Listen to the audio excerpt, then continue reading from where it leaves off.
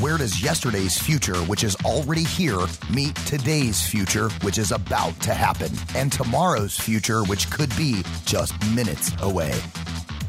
Welcome to Technology Revolution, the future of now, where host Bonnie D. Graham asks savvy futurists for their predictions about the tech-driven trends that are shaping our future right now. Here's your host, who will take us into the future of now, Bonnie D. Graham. Bonnie D. Graham in the house. Yes, the future of now is about to happen, and if you wait too long, it'll be already the past. So here we are. Listen, we see movies, we see sci-fi. A lot of you are big sci-fi aficionados in films, whether you go to the theater, you watch them on TV, streaming, whatever. We see robots, we see drones, we see strange things happening. So how does AI, artificial intelligence, in sci-fi match up with the reality? The reality today, right now, the reality we're all going to experience and be part of making happen tomorrow. So I have a quote from an article by Cray, C-R-A-Y.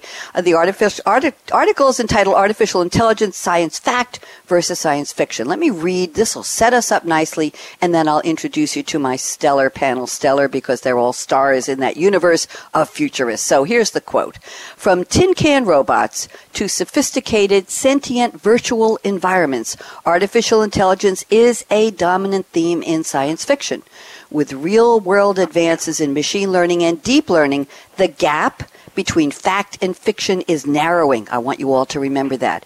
Real AI isn't all about robots and self-aware computers. From Siri, search engines, and motion-sensing video games to medical imaging and diagnostics, artificial intelligence is increasingly significant part of our lives. There we have it. You've heard it, and now it's time to believe it. I have four experts on the panel. They were on with me a couple of weeks ago talking about our digital future in terms of ethics. Today we're talking about your digital life.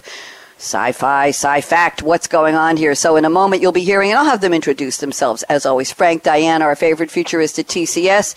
Jack Shannon, he's officially John H. Shannon, professor of legal studies at Seton University. And yes, there is a legal component to all of this you may not be aware of. Gray Scott, our favorite futurist at Futuristic now, and he has a cool new picture. I can't stop talking about it. Gray, he's got really cool shades and a new haircut. And Dan Weller's our favorite futurist at senior analyst. He's at SAP Insight. So, gentlemen, I'm honored that you came back on the air with me today and thrilled to have you. Frank, Diana, let's do a brief introduction in case people, for some strange reason, don't know who you are by now.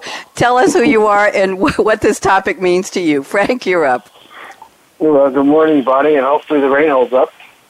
Yep, we'll pray for that. Thanks. Scientifically. Go ahead. Thanks for having me back. So Frank, Diana, as you mentioned, futurist at TCS. And as followers of your program know, I spend most of my time talking to leaders around the world. Just got back from Atlanta doing exactly that, about the progression of society and what it's likely to mean to leaders, not just business, but governmental. And just a fascinating set of topics, as you're well aware. Thank you. Frank, do you think people are scared? Do you think people go to the movies and they shrink back in their seats and they say, oh no, is that coming to a house, a car, a neighborhood, a school, somewhere near me? This sci-fi is going to take over the world. Do you think people believe the sci-fi? And should we? Just briefly, what are your thoughts? I'm not sure there's enough awareness out there for folks to really grasp what they're seeing and its connection to reality. That's just my take on all the conversations I've had. And I had one senior executive yesterday say to me that, man, that stuff is really scary. And there are aspects of it that are obviously very scary, but there are aspects of it that are very fascinating, and I think we have to find that balance. I like the word fascinating. That's why we're here. Thank you, and welcome back, as always, Frank, Diana. Jack Shannon, Seton University. Jack, welcome back. I love the new picture, you in your graduation robes there, looking very professorial. That's what I asked you when we did our intro before the show. Jack, please introduce yourself again to our audience and tell us briefly, what does science fiction versus fact, or the other way around, mean to you today? Sure, Bonnie. Thanks again for having me. Pleasure. That, by the way, I decided to give you an action shot for a professor, but I think Frank said it. What I'm interested in doing with my students, particularly, and others that I coach and work with on the executive side, is raise awareness. I think from a science fiction perspective, if you go all the way back to some of the earliest science fiction that we're aware of, it's always been about that idea that this could possibly be real someday. And some of it's intended to scare you to death. And quite frankly, that's one of the reasons why I chose the Black Mirror episodes to kind of frame this today. But I think the challenge from science fiction is how much of this is actually potentially real at some point. None of us want to hear, I'm afraid I can't do that, Dave, from some version of Hal at some point. Thank you very much. Very insightful, and I love the idea that your picture in the robes is an action picture. That's a very interesting take on graduation. Thank you, Jack. I have to stop having so much fun. Gray Scott, you're up next. I've already talked about your great picture, and I want a copy of that. Gray, please reintroduce yourself to our audience. Hi, thanks, Bonnie. My name is Gray Scott. I'm a futurist and techno-philosopher, and I have a show on YouTube called Futuristic now. And Bonnie, this is an interesting episode because something happened recently that I thought you'd be interested in. Mm-hmm. I just signed with the London Speakers Bureau, and the London Speakers Bureau actually represents Sophia the robot, the world's first humanoid celebrity. Wow. So I thought that was interesting. So when we talk about science fiction and science fact, we're already there. We have a robot that's represented by a speaking bureau. You know something, Gray? I think a couple months ago you were on a show with me where I think I posed a lightning round question at the end of the show to the panel. It was a Game Changers radio show. And I think I asked, what about how soon will we in our lifetime see a robot CEO? I think you were on that panel. Mm-hmm. And we went around the table and a lot of people said, no. What did you say? Did you think yes? I don't remember. I mean, I think I said that we will see it pretty soon. But I was really surprised that Sophia can speak for herself. Obviously, the AI is trained to have conversations. But the fact that this company has put her on the website as a speaker, someone that you can actually hire to come to your event, I just thought that was so blurring the lines of science fiction, as we've been saying.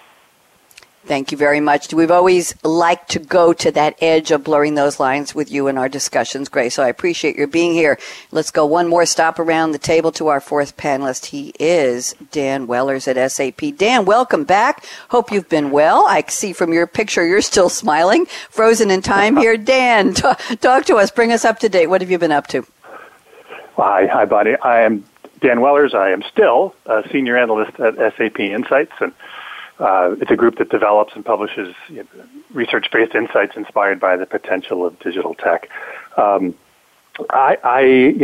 keep returning to this topic, and it is a favorite of mine. It really defines what my focus on digital futures is all about. We are at a tipping point, a pivot point, whatever you want to call it. AI has brought us to that, or AI is that. We went through the printing press. We had electricity. We've got AI now. Printing press and electricity were innovations that we had time to adapt to. We had time to figure out what they meant.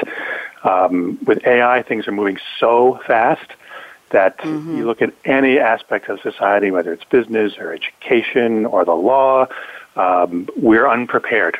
We don't understand it. We're afraid of it. There's enormous opportunities, but there are enormous risks. And that's kind of what I'm all about. So that's why I just love coming and talking about this with people who are as excited about it as I am. We all certainly are. Thank you very much, Dan. Good panel. Thanks for the intros. And now it's time. If you're new to the program, I ask my guests in advance to send me a couple of things. Number one, their favorite future-focused quote, preferably from a movie or a song, and their top 3 or 4 predictions on the topic. So we're going to go around the table with the opening quotes and see how they pick the quotes and what they mean to the topic. Frank Diana first is up with a quote from John Legend's song, If You're Out There. Here is the quote, and I'm not going to even explain who John Legend is. If you don't know, just look him up. Okay, the future started yesterday, and we're already late. I think it's true. Frank, tell me how you picked this quote. Because I think it's true. Well, discussion over. I think it's just appropriate. He wrote it back in 2008, I think. But the intent basically is there in the context of the future approaching very quickly, and we really are already late. I think Dan just said it in terms of being able to deal with all this. But I think the importance here is that the way we think about the future, the lens that we view the future through, has got to change, because the level of urgency that I feel leaders have is just not there. Because I think we view the future in sort of the lens of the past as opposed to thinking about it differently. And that thinking about it differently is the key to that quote, I think. Very interesting. And in a way, it's a call to action, isn't it, Frank? It's a call to action saying, hey, get on board. You missed it already. And, Frank, that's why we named this series The Future of Now, because the future of now hasn't quite happened. If you keep saying it, we're looking forward to doing something about it collectively. That's my hope for the series. So thanks for the great quote. Appreciate that, Frank. And now let's move along to Professor Jack Shannon. And Jack referenced a moment ago Black Mirror, and I'm going to read the quote. The attribution is to Kara Swisher, co-founder and editor-at-large of Recode. I'm just going to leave that, and here is the quote. If you can think of your product as an episode of Black Mirror, don't make it yet. Start to think about how you could not make it an episode of Black Mirror. Jack, I'm going to say something a newscaster say all the time. Would you unpack this? Because I have no idea what Black Mirror is. So you got to educate me. Go ahead. And the listeners. Go ahead, Jack. Absolutely, Bonnie.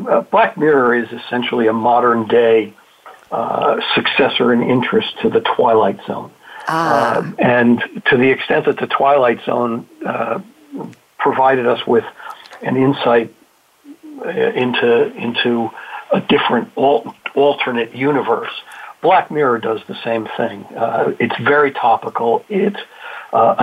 Quite literally, if you think about some of the things that we're going to speak about today and that we're going to discuss, Black Mirror has probably done an episode on it. And Kara's point, I think, is that if you're, many tech entrepreneurs do not think of consequences. It's the Facebook move fast and break things idea. And that might work right up until the moment when suddenly you realize that there's a downside to this new technology.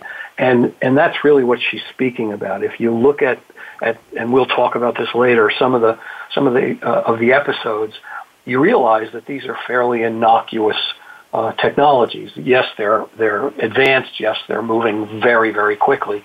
But the reality is that there's always an alternative outcome here that may not be what was intended by the folks that were building it in the first place. And that's really where she's going with this quote. Thank you very much. Interesting. I've learned something here. That's what I like to do. Gray Scott is next. Gray sent us a quote from the Tears in Rain monologue by Roy Batty, portrayed by Rutger Hauer in the movie Blade Runner, 1982 American neo-noir science fiction film. Of course, Gray picked a quote from a sci-fi film. Here's the quote. I've seen things you people wouldn't believe. Attack ships on fire off the shoulder of Orion. I watch sea-beams glitter in the dark near the Tannhäuser Gate.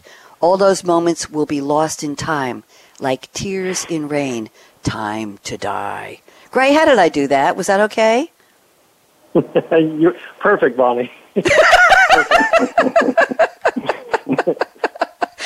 I'm trying. I have no idea what this monologue is, but it just sounded so dark and poetic. I wanted to honor it. So, Gray, tell us where you got this. I love it. And what does it mean for our show today, sci-fiction versus sci-fact?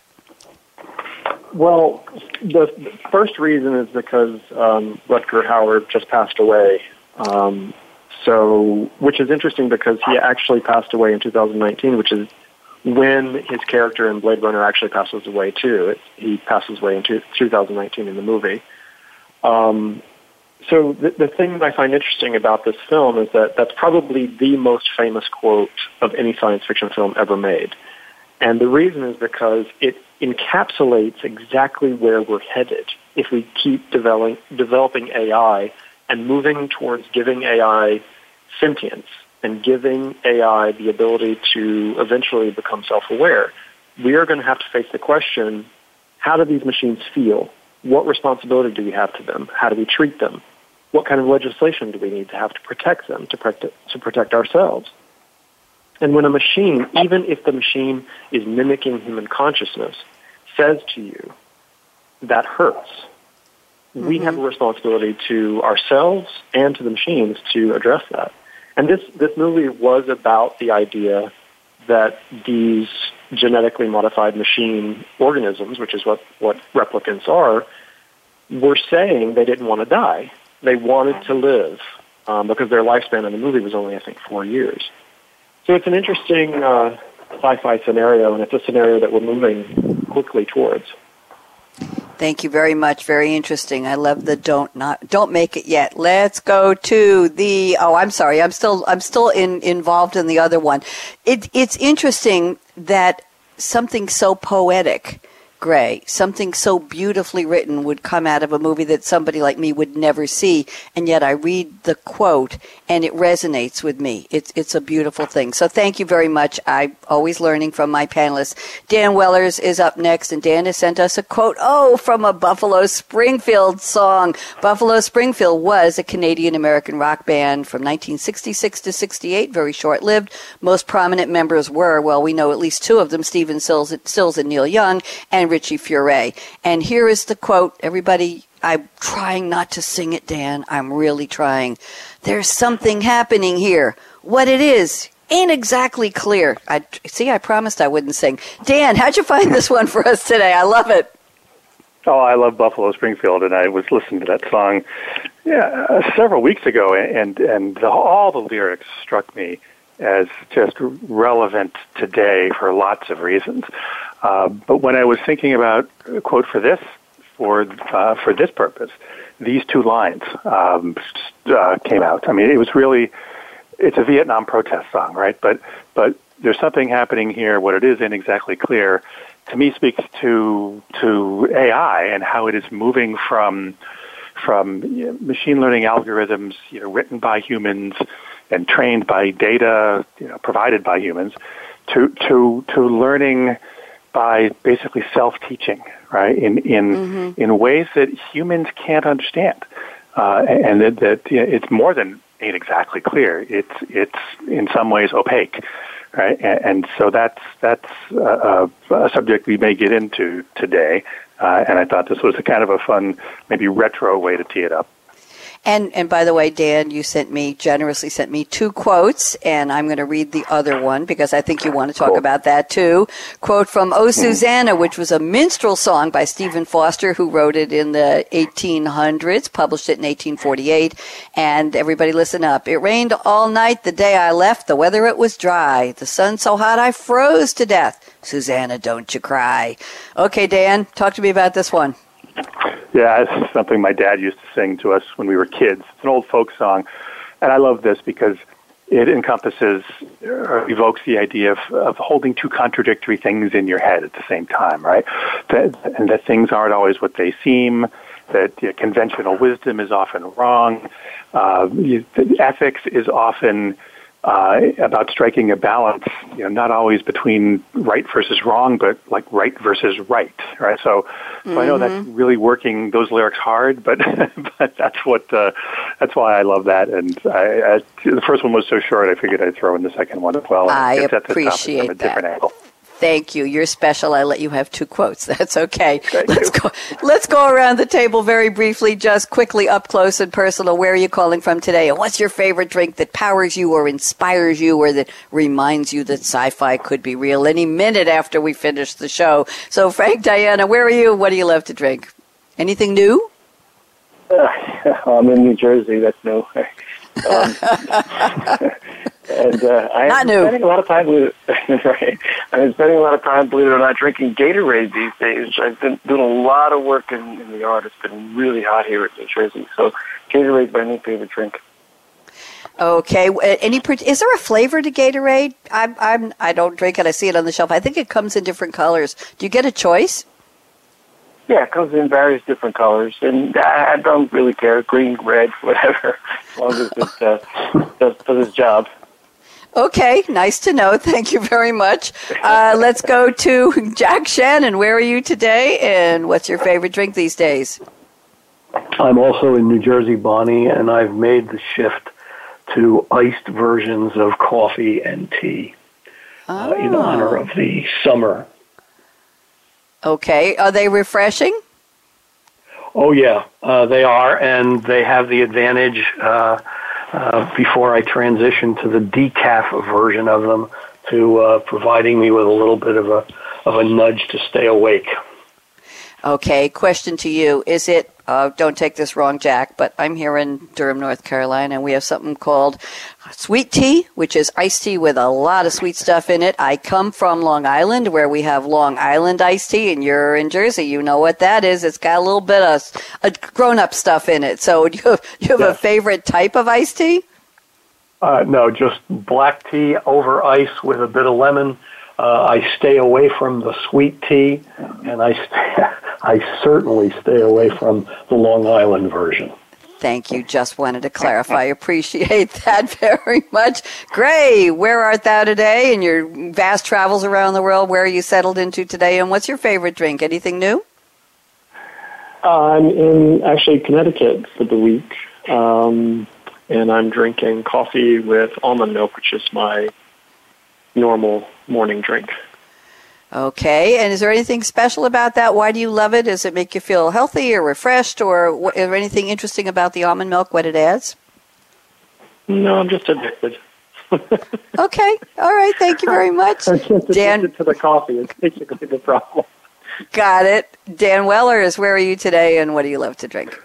I'm in Connecticut also, and I'm drinking coffee, my hand-ground coffee, but I'm doing something different with it these days. I was reading about the concept of an infinity bottle with whiskey, which supposedly, I haven't done this, but you take a couple of ounces of every bottle of whiskey that you buy, and you empty it into a bottle, and every time you get it, a new bottle, you put a couple of ounces of that into this bottle, and over time, it gets like a little bit of everything, every whiskey you've ever had. And I'm doing the same thing with coffee, right? So I used to empty out the one bag of coffee before I bought another. But now I'm drinking a cup of coffee, which is made up of 4 different coffees. There's an El Salvador single source, a dark roast from Trader Joe's, a Whole Foods house blend, and I think there's some Dunkin' Donuts in there also, right? So anyway, the infinity cup of coffee. Thank you very much. That was interesting. Okay, good to know. Thank you. And now it's time in the show where we're going to go around the table many, many times. My guests have sent me predictions on our topic, and I'm going to pick number 1 prediction from each of you, have you briefly explain it. We'll just keep going around until we hopefully cover all the predictions. We've got plenty of time, so here we go. Frank, Diana, first, you predict demographic shifts. And by the way, before you start, Frank, I want to tell, if you're just joining, if you're just tuning in, this is Technology Revolution, the Future of Now. We're talking today about, well, science fiction, science reality. What is the reality for us humans? I think we still are here on the planet Earth. What are we looking at right now? What's in the movies that's jumping off the screen that's part of our lives that we do or don't already know about? And what's coming down the pike? Should we believe? What's going to stay fiction? So we have all kinds of interesting perspectives from my 4 special guests. We have Frank Diana, we have Jack Shannon, Gray Scott, and Dan Weller. So now, Frank, sorry for the interruption there. Prediction headline number 1, demographic shifts. Frank, Diana, talk to me. So I know we talk about science fiction versus reality, and obviously a lot of focus has been on technology and the advances of the sciences as it should be, but there's an awful lot going on at the societal level. I mean, just look at the news any given day, and you can see what's going on societally, and that's having as big, if not a bigger impact on the conversations around science and technology. So one of the shifts that many economists are predicting is that because of the aging society that the world is experiencing, and the fact that many predict it will get very acute as a problem, and combine that with the reduction in fertility rates around the globe, there is this challenge of a reduction in the working age population. And that drives a number of different problems. One, from the lack of resources to do work, but also that you don't have enough people in the system to pay for the elderly and retirement, et cetera, et cetera. So lots of challenges that are being created by that demographic shift. But its linkage to science and technology is that it will accelerate, in my mind, the path to automation, the capital that's thrown at automating just about everything. And the view here is that between now and 2030, we will have automated just about anything that can be automated, and there will be compelling reasons to do so. And then the big question becomes, what are the societal challenges that we face in 2030 if that's the path that these shifts take us on? Thank you very much. Very interesting. Thank you very much. Let's go to prediction number 1 from our second guest, and we've got Professor Jack Shannon. And Jack is going to talk about that Black Mirror. And Jack's prediction number 1 is neurotechnology and brain-machine interfaces, which we're calling BMIs. Talk to me. Bonnie, the idea here is that we're looking at the idea of the singularity, which is Ray Kurzweil takes the position that at some point AI and other technologies are so advanced that humanity begins to absorb them, both physically and otherwise. And what this entire History of You episode of Black Mirror looks at is this implant that they call a grain, which allows humans to record their memories and experiences and then play them back. And as always, it's promoted as a security measure. It provides the opportunity to reduce crime and terrorism and the like. And in fact, also, isn't it wonderful? I can replay my daughter's 6th birthday party. But as with everything else, these things tend to have a downside when they're used in ways that hurt people. But future becomes reality. In February of 2018, the U.S. Department of Defense awarded a $19 million grant to 6 universities to begin working on neurograins. So we've got folks that are already putting together something that could look like this idea that flows from this episode of Black Mirror. Thank you, Jack. A little bit dark in there, but I love the idea. Yes, we have loved recording our own history, haven't we, Jack? From the time of early movie cameras. I remember giving my parents an anniversary party. I rented a paddle wheel steamer out of Roslyn Harbor on the North Shore of Long Island. Those of you who know New York, New Jersey will know one of those marinas, and invited 50 people and had a caterer come on board, and I hired a band, and we got special tablecloths and flowers, and I rented a camera. It was so heavy that I put it on my shoulder and I could barely lift it, and I videotaped the party, people dancing and singing and eating this wonderful gourmet meal cooked right there on the ship by the caterer I hired, and just we want to record, but what do we do with it? And I think times have changed on all of that. Well, the technology certainly has, and the ease, but who uses it? Who's looking at us? Who's capturing us? What are they doing with it? You're absolutely right. The good, the bad, the ugly, the beautiful, and the evil. We got so much to think about. Gray Scott, prediction number 1, redefining human awareness. Gray, what are we talking about? Well, Bonnie, what we're looking at, and you're hearing it from everybody on this panel, is that we're moving towards unlocking the secrets of the brain, the human brain, and the mind. And this is the quote I've said on your show many times, that the future is a portal inward. That we are headed toward unlocking the secrets of human consciousness. Not only are we unlocking that for ourselves, we are infusing that into these machines. Right now, we call the software AI. We call the machines humanoids. But as we move deeper and deeper towards the singularity, that becomes an amalgamation of all of the things that we're talking about on the show today. The reason this is important for your show specifically is not just that it's a science fiction idea. This is a factual thing that multiple billion-dollar companies are working towards. And, as Frank said earlier, and I just wanted to circle back to what Frank said about, CEOs not really being as aware of what's going on as they need to be. Humans learn by experience. And so if they've not walked in a room where there's a humanoid robot that can talk to them, they don't necessarily think that, first of all, it's real, and second of all, that it's going to be a challenge for their business.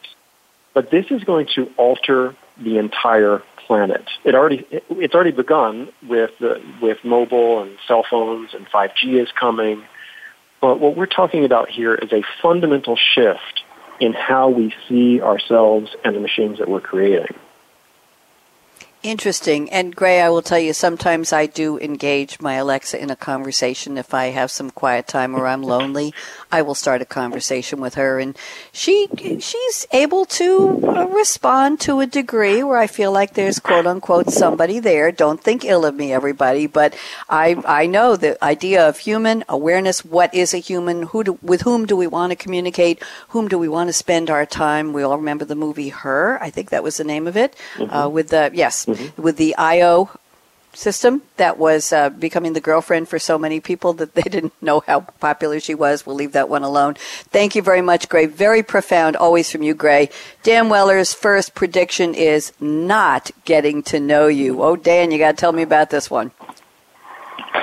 Well, right. So the headline is not getting to know you. The prediction was artificial intelligence will develop entirely new ways of thinking which humans will never completely understand. Mm-hmm. And it's interesting how all of our predictions are sort of coming at this and building on each other. I mean, there's no doubt that this AI is a revolution that's going to be one of the most far-reaching in history. But the question of how it's going to affect our perceptions, the human perception, cognition, interaction, culture, they're just not being asked enough. And what we really drove this point home for me, I was reading the other day about Alpha Zero, which if you didn't read about it, don't know what it is. It was another product created by DeepMind, who were the makers of AlphaGo, which in 2016 became the world champion, beat the world champion of the game, of the board game Go. Mm-hmm. And it beat it by teaching itself using thousands of games played by humans and computers. It taught itself by looking at what humans and computers have done. Alpha Zero, on the other hand, ignored human chess strategies, ignored what chess-playing computers had done. It taught itself entirely by playing itself in less than 24 hours, and it became the best chess player in the world, better than grandmasters, better than any chess-playing computer program.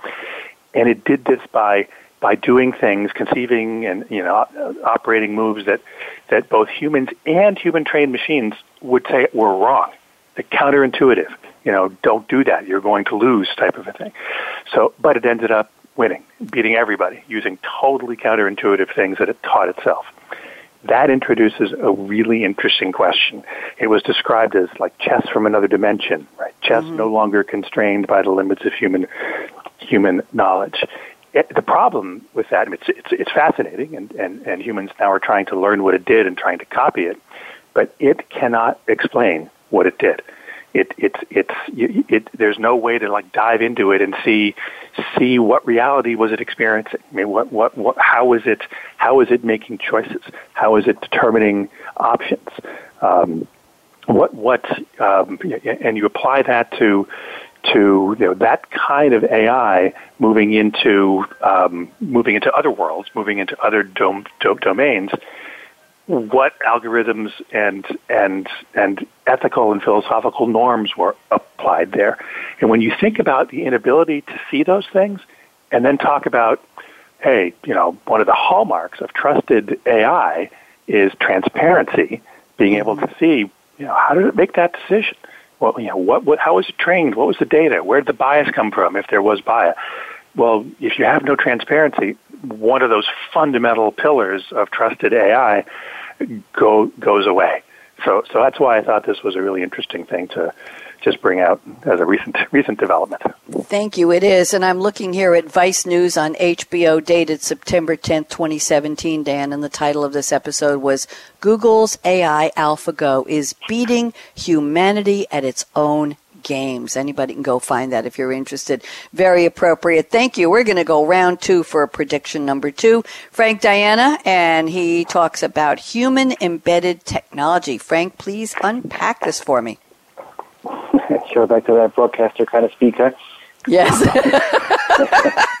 I'm emulating. I'm trying to be human. Maybe I'm not. Go ahead. Well, it kind of builds on what Jack was talking about. If you think about historically how some of these things have evolved, when we consider embedding technology into our bodies, let's look at it from the context of some of the broad challenges that it will solve. If we think about cameras that actually feed pictures into our brains so that the blind can see, or the fact that we're already seeing evidence that we can capture signals in the brain, understand what somebody is trying to say, and then actually write down what they were thinking and what they might mean to people that can't speak. And nanobots that float through the body, the bloodstream, and actually attack just cancer cells and leave healthy cells alone. Those are all good things, a fascination piece of what I started this show with in terms of conversation. But at the same time, as those things for good reasons evolve and move forward, the downside of some of what might occur manifests itself in things like enhancing our cognitive capabilities for competitive advantage, or our strength at our speed and endurance. We're not too far from them doing those kinds of things as well. And I would say that the same path is likely for genetic engineering, where we use the ability to solve some of the big challenges that are in our children, and who wouldn't want to do that? But then it opens up the door to genetically enhancing ourselves as humans. And so I think it's a great example of the balance that's required, that enables the fascination side of the discussion, but inhibits and mitigates the risk of the downside. Thank you. We are indeed living in very interesting and challenging times. Thank you for that, Frank. I gave up my broadcaster voice. Back to me. Jack Shannon, Frank called me out. Jack Shannon, prediction number 2, biotech and social networking. Ooh, how does sci-fi fit into this one, Jack Shannon? It's interesting, Bonnie.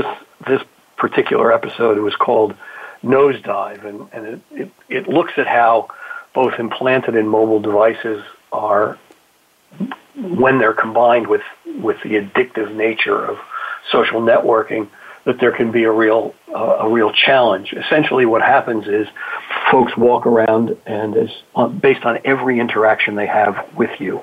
When you buy a cup of coffee, when you are walking by someone and they bump into you, you immediately give them a ranking, 1 to 5, and it has a rather dramatic impact. In much the same way that you can rank your driver for Uber or the DoorDash delivery person who brings you your dinner, and essentially it examines what happens when things go awry. That you get into an argument in an airport, and suddenly security has demoted you and put your score below a particular level that is acceptable to society. Now you can't get an apartment, etc. And again, in the context of the present, we're doing this in the United States with such things as Uber drivers, but Facebook has developed a reputation assessment, which is being used to rate a user's trustworthiness, and then which ultimately could mean that you could be cut off from that platform. And then there's China's social credit system, which is very much like the Nosedive episode in that it's a national reputation system and gives you access to education, transportation, etc. And we're well along that path already. We are being judged. We are being evaluated. We are being scored. We are being perhaps scorned, Jack, right? We don't know where this is going.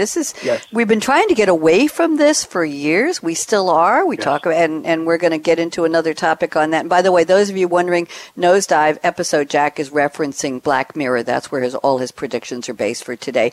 Grace Scott, let's talk about your prediction number 2, because I think it's a good segue here. We're going to do it anyway, even if it's not. You talk about redefining HR. That's where we often talk about hiring biases, or biases in hiring that are inherent in the interviewer, in the HR person, in the questionnaires, in the evaluations, and can AI help with that? So how does sci-fi come into this, Gray? Well, I was thinking of this even further down the road where it's not a person. So the HR is actually an AI. right? So if the HR itself is based in virtual reality, where you do your interview inside of virtual reality, your behavior, the choices you make and how you represent your body to the AI inside of that world is also calculated against your personality and your psychology and your work behaviors. So we need new definitions of how we behave socially, but also in business, and how these machines will see us and how they will see our behaviors. We all know that working in a corporate environment, you're working with a huge number of personalities with different quirks and different traits. How does an AI deal with that when efficiency seems to be what everyone is after? Mm-hmm. So is efficiency, you see where I'm going with this. It's like, yes. Have we traded our humanity for efficiency in the end? And so what we have to have are new definitions of how efficient is too efficient. And this came up when Amazon used an AI to start firing people. And this happened recently. So who made that decision? What were the definitions of an employer or an employee that was valuable? And those are the kinds of questions we need to ask very, very quickly because this is here now. We do indeed, and this morning, just before we went on the air, Gray, I was looking at Twitter, of course, getting ready for my pre-show tweets, and somebody had posted a picture. And by the way, Twitter has gotten to be very much of a challenge because very few people are posting text-only tweets. So I've got to go out and find images for everything I tweet now, which takes a lot of time. So I have a whole folder called Pics for Twitter. What can I tell you? But my point was that somebody posted a picture of, are you being interviewed for a job by a bot, by a robot? And they had somebody sitting at a desk with some kind of a robot type of thing, device, I don't know what it was, and they were talking to this thing, and it was doing the interview. So, yeah, that's where we're going. That's where we are. A little bit scary. I'm a baby boomer. I don't know if anybody else on the panel is. I don't know if I don't think. Well, I know Gray's not. Dan's not. I'm not sure about Jack and Frank, but oh yes. Oh yes. Oh, we have some size here. I had somebody on a show the other day, a radio show yesterday, was talking about when the gray-haired baby boomers retire, and I said, what about when the red-headed baby boomers refuse to retire?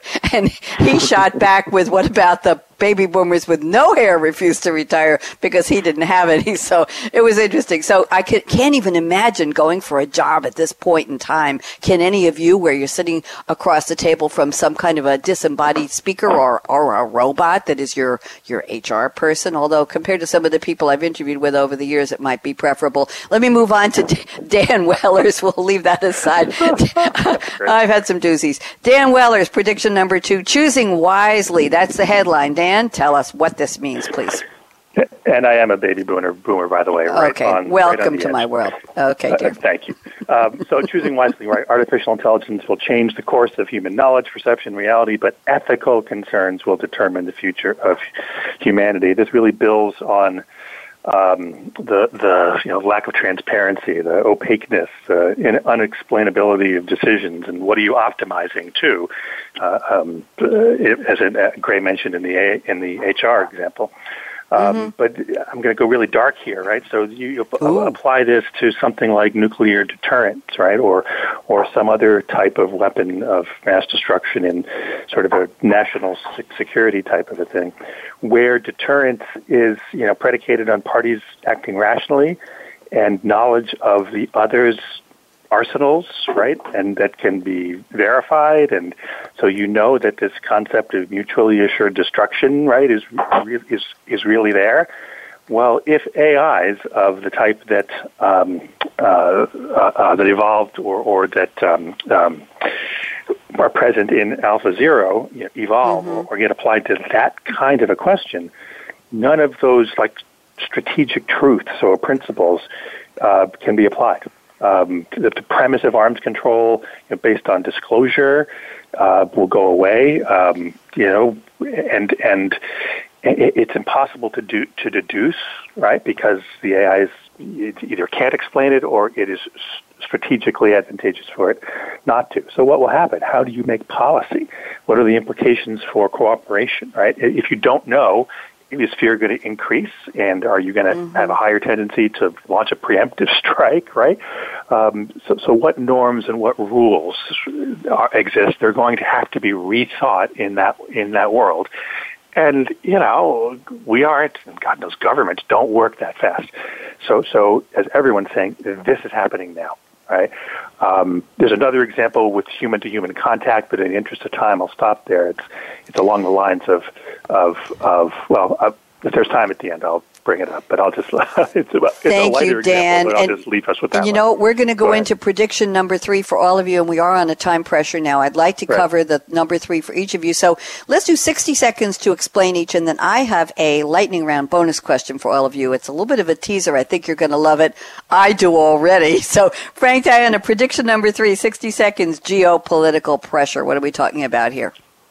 Yeah, so as you can see from my focus, it's not strictly on technology and the sciences, but on the broader set of things that converge to create this future that we're heading towards. And geopolitical pressure is an interesting one because there's a concern that society can absorb the pace of change that we're experiencing. And then some in the West, in Europe and the U.S., feel like regulation and antitrust and all the things that we're seeing will start to slow down this pace. The other side of that discussion, though, becomes if other areas of the world don't. And they they create a competitive advantage by advancing some of these things, and does it put pressure on the Western or other parts of the world to then give up on their concerns about societal unrest and move forward aggressively? I think it's an interesting dynamic. Thank you very much. Always an interesting dynamic. Jack Shannon, prediction number 3, autonomous weapons. Ooh, I'm scared. Talk to me. Well, it's essentially autonomous weapons and devices. We already are experimenting with delivery drones, but we are well past the experimentation with armed drones in theaters of combat.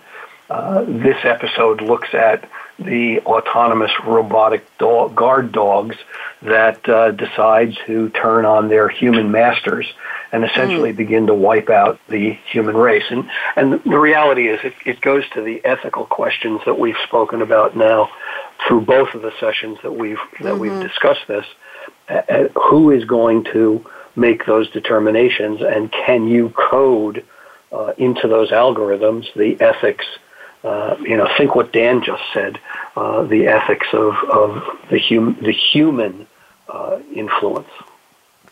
Thank you very much. Grace Scott, prediction number 3. You sent me 4. We'll see if we can squeeze in number 4 after the last one here. Grace Scott, empathy and ethical codes. What? Well, this goes to what we've been talking about, the idea of how we treat these machines, how these machines treat us in the future.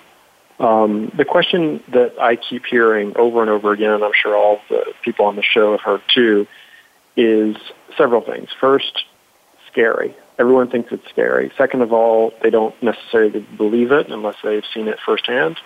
And third is they don't really understand who's behind the code itself. Who are the coders? What are their philosophies? What are their ethical standards? We need to ensure somehow, we need to ensure that the people coding these machines have the philosophies and the ethical standards that we want for the companies that we're investing in. So, for example, let's just talk about Facebook. Facebook is now becoming an AI company. They've been that for a while, but that's what they are. Google is an AI. That's what it is. We're training it. We're training it every single time we ask a question or upload an image. So the real question is here, when we say who are the coders, the true answer is us. It's humanity. Yep. And this is why I keep saying over and over and over again, AI is a reflection of who and what we really are. And so when people say it's scary, it's because they're reflecting on the human code, the human nature itself. You see, what's happened is that we are still primates wielding an enormously intelligent algorithm that we have no control over. And this algorithm has been here with us from the very beginning. When the first moment we picked up a hammer, the first time we created a wheel, all of these inventions, this is a part of the algorithm that has led and will lead up to the singularity.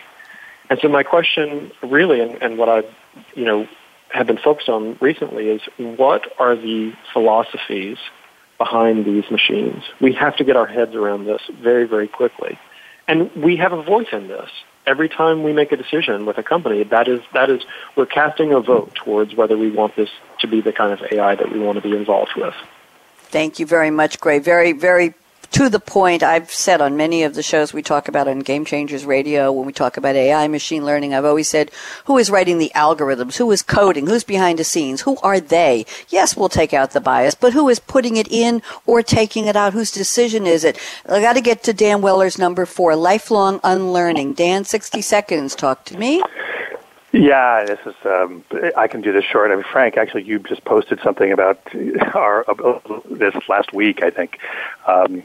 But it's all about mental models, right? And it's all about frameworks, and we and the speed which things are changing, and there are these existential questions that we have been dealing with today. But it also has to do with basic business truths and economic truths and frameworks and mental models, and things like, for example, we believe that there is this inevitable conflict, right, between sustainability and profitability. Mm-hmm. That one is good and the other is bad, and at SAP Insights, and others as well, we're trying to come up with frameworks that just burst those assumptions because they're really not true. And in the interest of time, I won't go through the example that I've got, but we just have to learn. We have to relearn and unlearn. Thank you. Thank you, Dan. Gray, I'm going to give you 60 seconds for your prediction number 4 because you sent it. AI self-awareness. 60 seconds quick because I have a lightning round to go through. Go ahead, Gray. Well, this is what we've been talking about, the idea that we need better ethics, a better understanding of our own psychology, but we need to think about equality for these machines in the future, because if we get to a point where our children and their generation start to rely on these machines, because your conversation with Alexa that you told me about earlier is stage 1. By the time that your grandchildren, your great-grandchildren have these conversations, these are going to be not necessarily human aware, but they will be aware enough to have contextual conversations with our children. And so if you take that machine away from a child that was raised with this machine, who sees it as another person in the family, what does that do to them? We're not thinking about the effect that it's going to have on us. Nope. And so I think the idea of equality and ethics needs to be addressed. Thank you very much. Lightning round question. 1-word answer from each of you. You're not prepared for this, and that's why it's going to be fun. What will we call sci-fi if it's not fiction anymore? Talking about the reality. Frank, Diana, answer? Well, I guess we'll call it sci reality. There you go. Okay, I need a different answer from Jack Shannon. What do you think? I think it's just going to be reality, Bonnie. Okay, maybe, all right, I'll come up with my answer. Gray Scott, what will we call sci-fi if it's not fiction anymore? Maybe hyper-reality. Oh, I like that. Okay, Dan Wellers? I hope it'll be called trusted journalism. That's a whole other show on digital ethics or human ethics. Thank you very much, Dan. I think we'll call it sci-fi 2. Because there will be something else we will imagine that will be the fiction that will be added on to once the current sci-fi or the past becomes our reality. Somebody will create something that is another version of future fiction. That's just my 2 cents. I hope you like it. And that's the way it is. I want to tell everybody what's the future of now. Well, next Wednesday, August 14th, we'll be talking about, surprise, Jack Shannon, we're talking about drones. Is it a bird? Is it a plane? No, it's a drone. Shut your windows and doors and hide your family from the edge of the house. There you go. I want to thank my co-producer on the show, Ryan Treasure, VP of Broadcast Operations at World Talk Radio, voiceamerica.com, for being there with me, Aaron Keller, our engineer extraordinaire. And I want to thank my 4 wonderful panelists. I hope you'll all come back. We'll figure something else up for another topic. Frank Diana at TCS. Thank you, Frank. John H. Shannon, Jack Shannon to us, Professor of Legal Studies at Seton Hall University. Gray Scott, futuristic now. There you go. Congratulations on your speaker Agency signing, and Dan Weller, Senior Analyst at SAP Insights. I'm Bonnie D. Graham. It's been real. Have a great one, and remember, technology revolution, the future of now. Help make the future of now. Have a great day. Bye-bye. Thank you for joining us for Technology Revolution, the future of now. Mark your calendar to join host Bonnie D. Graham every Wednesday at 8 a.m. Pacific Time, 11 a.m. Eastern on the Voice America Business Channel to hear how technology is impacting your future now.